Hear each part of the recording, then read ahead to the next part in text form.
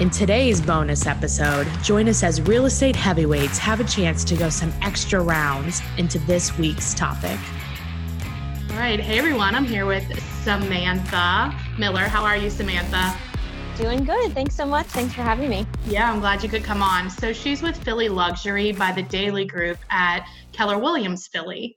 And we were talking about a pretty hot topic on if there should be allowed to be like net listings or open listings, or if we should stick with the exclusive right to sell. So what is your initial reaction, Samantha? I mean, initially, anytime I hear net listings, I automatically, in my head, I just kind of think of kind of the interesting relationship, or I guess similarities and differences between being an agent versus being a wholesaler. I know you and I had talked about that I dabbled in wholesaling before I ever got into real estate. Why don't we do a definition of wholesaling? Because not everybody knows what that is. Yeah. So basically wholesaling, and this is, everyone kind of has their own spin on it, but you're basically getting a property under contract for a particular price. You're agreeing as an individual to buy the property from the seller. Right. But then before you close on the property, you're finding another, whether it's a partner or another buyer or somebody else who ultimately ends up closing on the property, but giving you an assignment fee in between. So they buy the property for the price that you agreed upon, say it's $50,000 plus maybe your assignment fee as the wholesaler, the in-between person for, say $10,000. So the buyer ends up paying $60. The original seller gets their $50 and you get your $10 as an assignment fee. Right. So you're really like selling the contract, not the property. I think that's like the main distinction there. Yeah. Okay. Perfect. Yeah. So, all right. So you were saying in a wholesaling, it's like an investment activity. So when you think so go back to what you were saying about the differences in the listings and when you're thinking about it from the different perspectives. Sure. Yeah. The reason I think of it is just, in my experience doing wholesaling and talking with a lot of sellers, negotiating prices.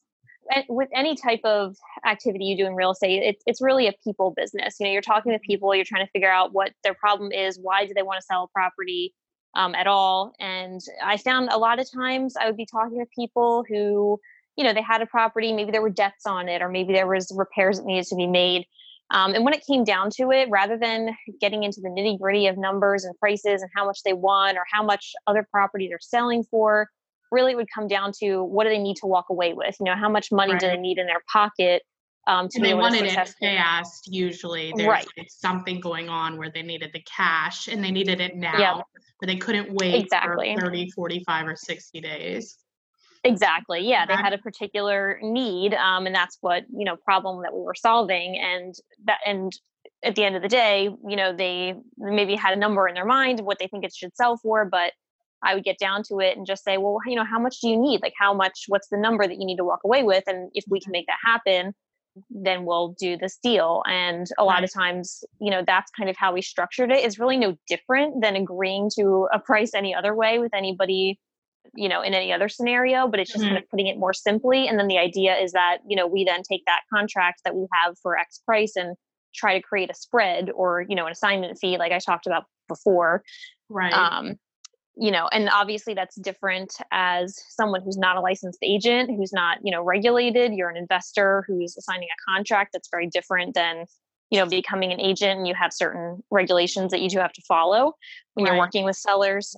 But, putting all that aside, there's a lot of similarities there in my mind about just kind of the difference between talking about all these different types of contracts and getting into the nitty gritty of things versus just, I think you made solving a person's problem. Right. You made a really good point. It's about like asking questions, figuring out the motivation behind the person selling. And because for some people, it's, more money is not what they're looking for necessarily if it's going to take more time or whatever it is, right? Or if they have to put some renovations into the property and they don't really care necessarily what you're making as long as they get what they want. Yeah, I think it's a really good point. I think we sometimes like to think for people and assume that, everybody's main objective is to get the most money for their property and that they aren't in a rush or they have the kind of upper hand to kind of make this decision. But when you Not start always talking the with case. people, Yeah. it's not always the case. Yeah. And there's so many number of reasons why somebody would sell, what type of position they might be in. It's not black and white. It's not, someone has to sell fast and someone else has a ton of time. There's so much in between. And so when you did those contracts with the seller before you were an agent, was did you have like an exclusive right for that property, or how did the contract work? Yeah. So, the terms spelled out that this was a commitment, that we were the buyer and we were going to go to closing, and that they wouldn't be able to, go turn around and sell it to somebody else in the in between. Did that happen sometimes? Yes. We're in a particular type of market here in Philadelphia. I don't know if it's just here or everywhere. It's like the Wild West sometimes. You never know what people are going to do, and if it's worth going after them. That's everywhere. Right. Exactly. But yeah, technically speaking, we had the exclusive right to buy the property. Now, as an agent, you're not buying the property from the person. Of course, you're representing them to go find a buyer. Whereas as a wholesaler, you're sort of in the position of the buyer for the intents of. So it's a little different. Yeah. So it is an exclusive buyer, which interesting.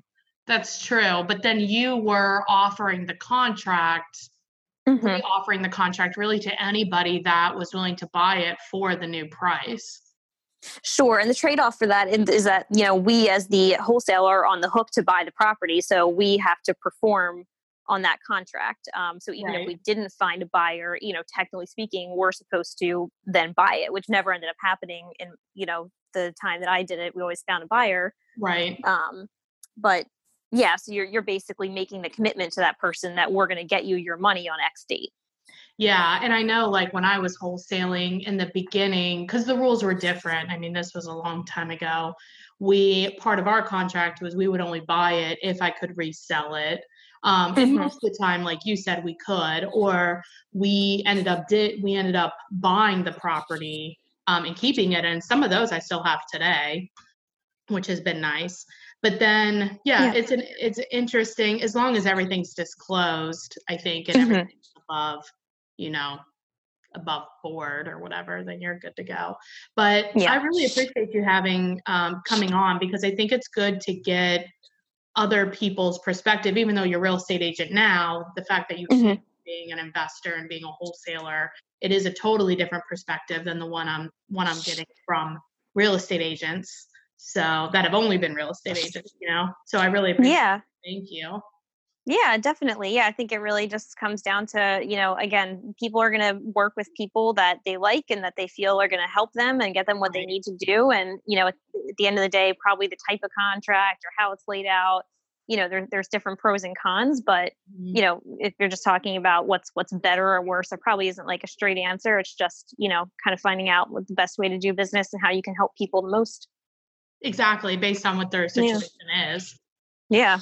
Yeah. Perfect. All right. Well, thanks a lot. Have a great day. Yeah. Thanks so much. Thanks for having me. Hey, everyone. I'm here with D. Scott Smith. Hello. Hey, what's up? What's up? And he is the broker and agent for Core Plus Commercial Brokerage and Consulting. Now, the reason I wanted to have Scott on today was because he does commercial only. I only do commercial, that's right. It's true. And you guys do your listings differently. Like in residential, a lot of us are doing exclusive right to lease, but you guys have other options. Talk to us, Goose.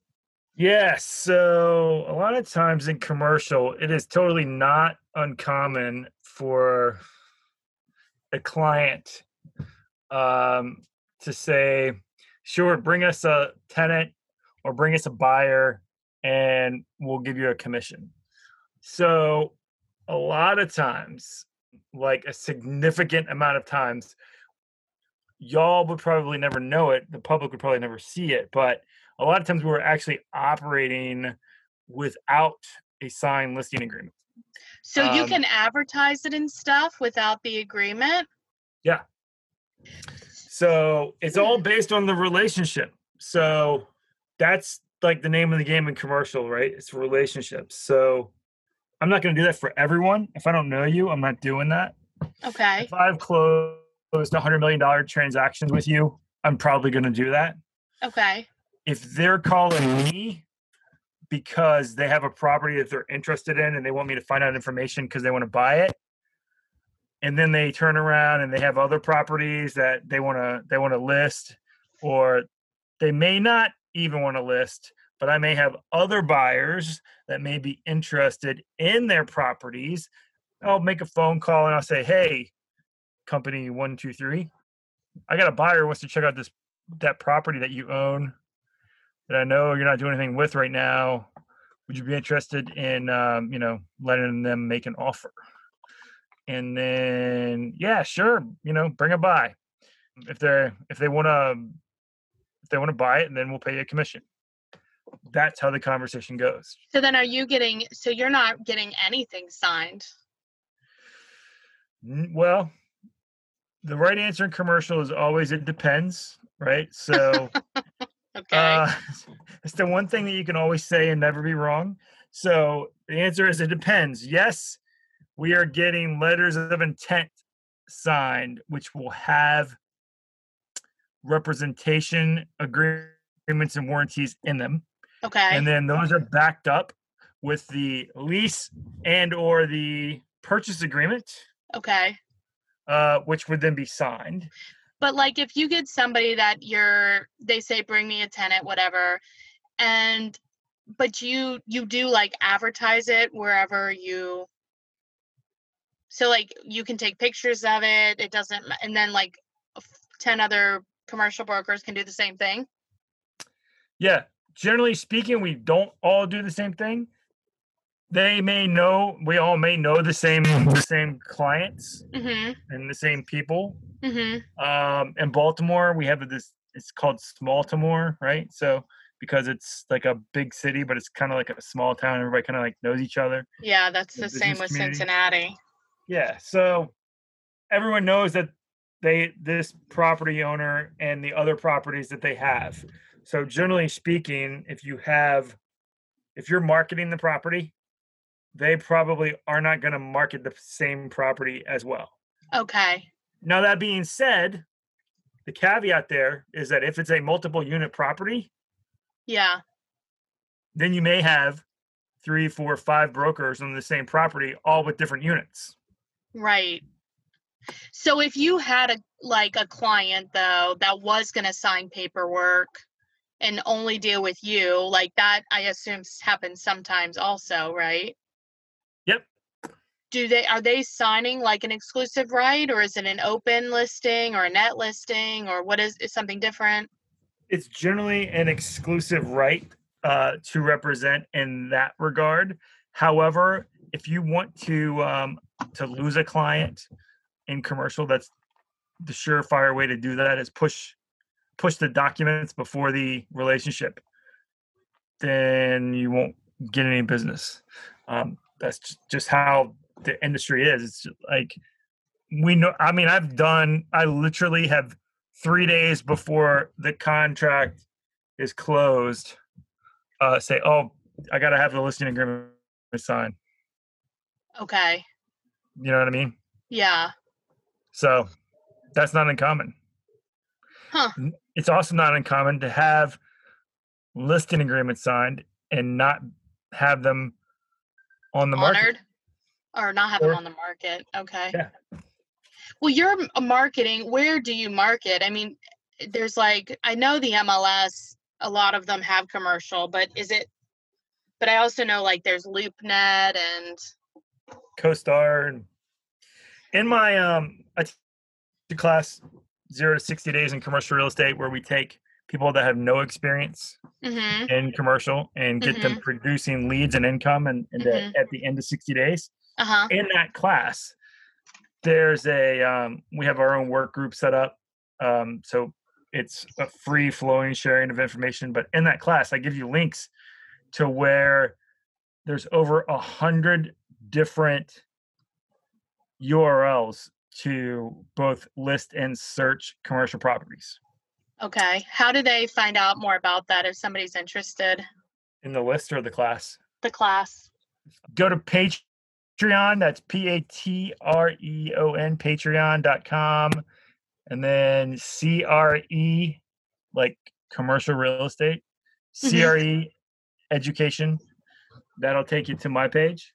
Okay. Or you can just hit me up on Instagram or Facebook. That's D Scott Smith CCIM, or Twitter. I don't know. I'm all over the place. YouTube, all that kind of stuff. You're such a YouTube sensation. Yeah. I'm up to 105 subs now. So nice. I mean, I'm just saying. Boom. I'm pretty big in Japan. You know. Oh, that's great. Hey. Hey. It's just interesting how different. Like, what do you think? You never did residential, though, did you? Well, I did for 6 months, and then I realized that I didn't really like people that much, and so I figured if I was going to stay in the real estate game, then I probably needed to find a new way to do real estate and not have to deal with people. Yeah. So, just numbers, huh? Right. So just numbers. So, our client's mindset is just different because they're business owners. So right. They don't even want you to bother them, really.